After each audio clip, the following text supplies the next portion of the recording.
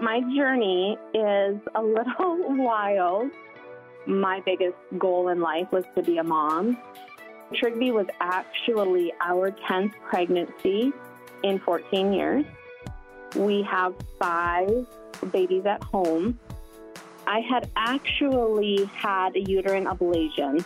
So the chances of us having a pregnancy were 0.02 to 0.06% chance of ever getting pregnant ever again. I woke up one morning and I had a dream we had 6 kids. And I kind of thought I was going crazy.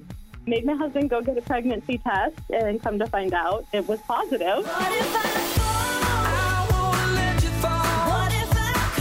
We did an ultrasound to confirm that I was not only pregnant, but I was actually 12 weeks pregnant.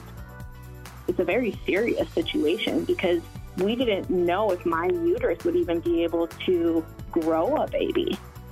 It had came to the point where we had our weekly checkup and ultrasound, and I had just gotten the phone call from the doctor that everything looked great, and 2 hours later, my water broke. And that was at 24 weeks. It was very frightening because in that moment, I had to surrender everything.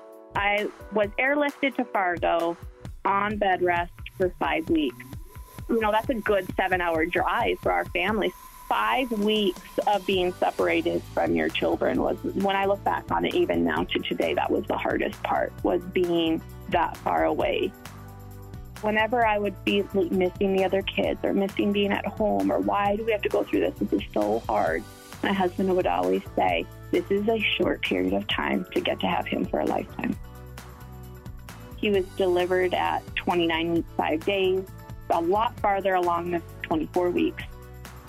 Trigby was in the NICU at the Sanford Children's Hospital for 82 days.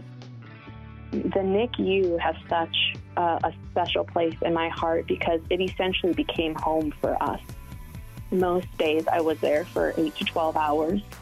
The staff, the nurses, they become family. And so you create this very unique bond.